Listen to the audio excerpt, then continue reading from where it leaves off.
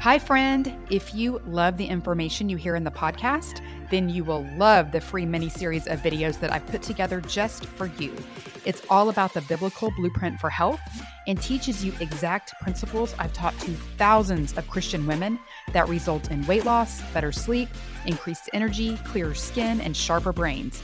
You can go to thechristiannutritionist.com/miniseries to grab this free set of short, powerful teachings that will show you how to create better health God's way. It's at thechristiannutritionist.com/miniseries. Go check it out now. Let your light shine before others, that they may see your good deeds and glorify your Father in heaven. Matthew 5:16. Jesus tells us that he is the light of the world and that we are the light of the world.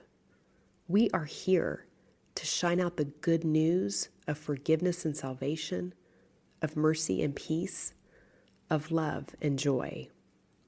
We do this so much more fully when we have spent time absorbing the rays of him in the Word, in prayer, and in guidance of the Holy Spirit.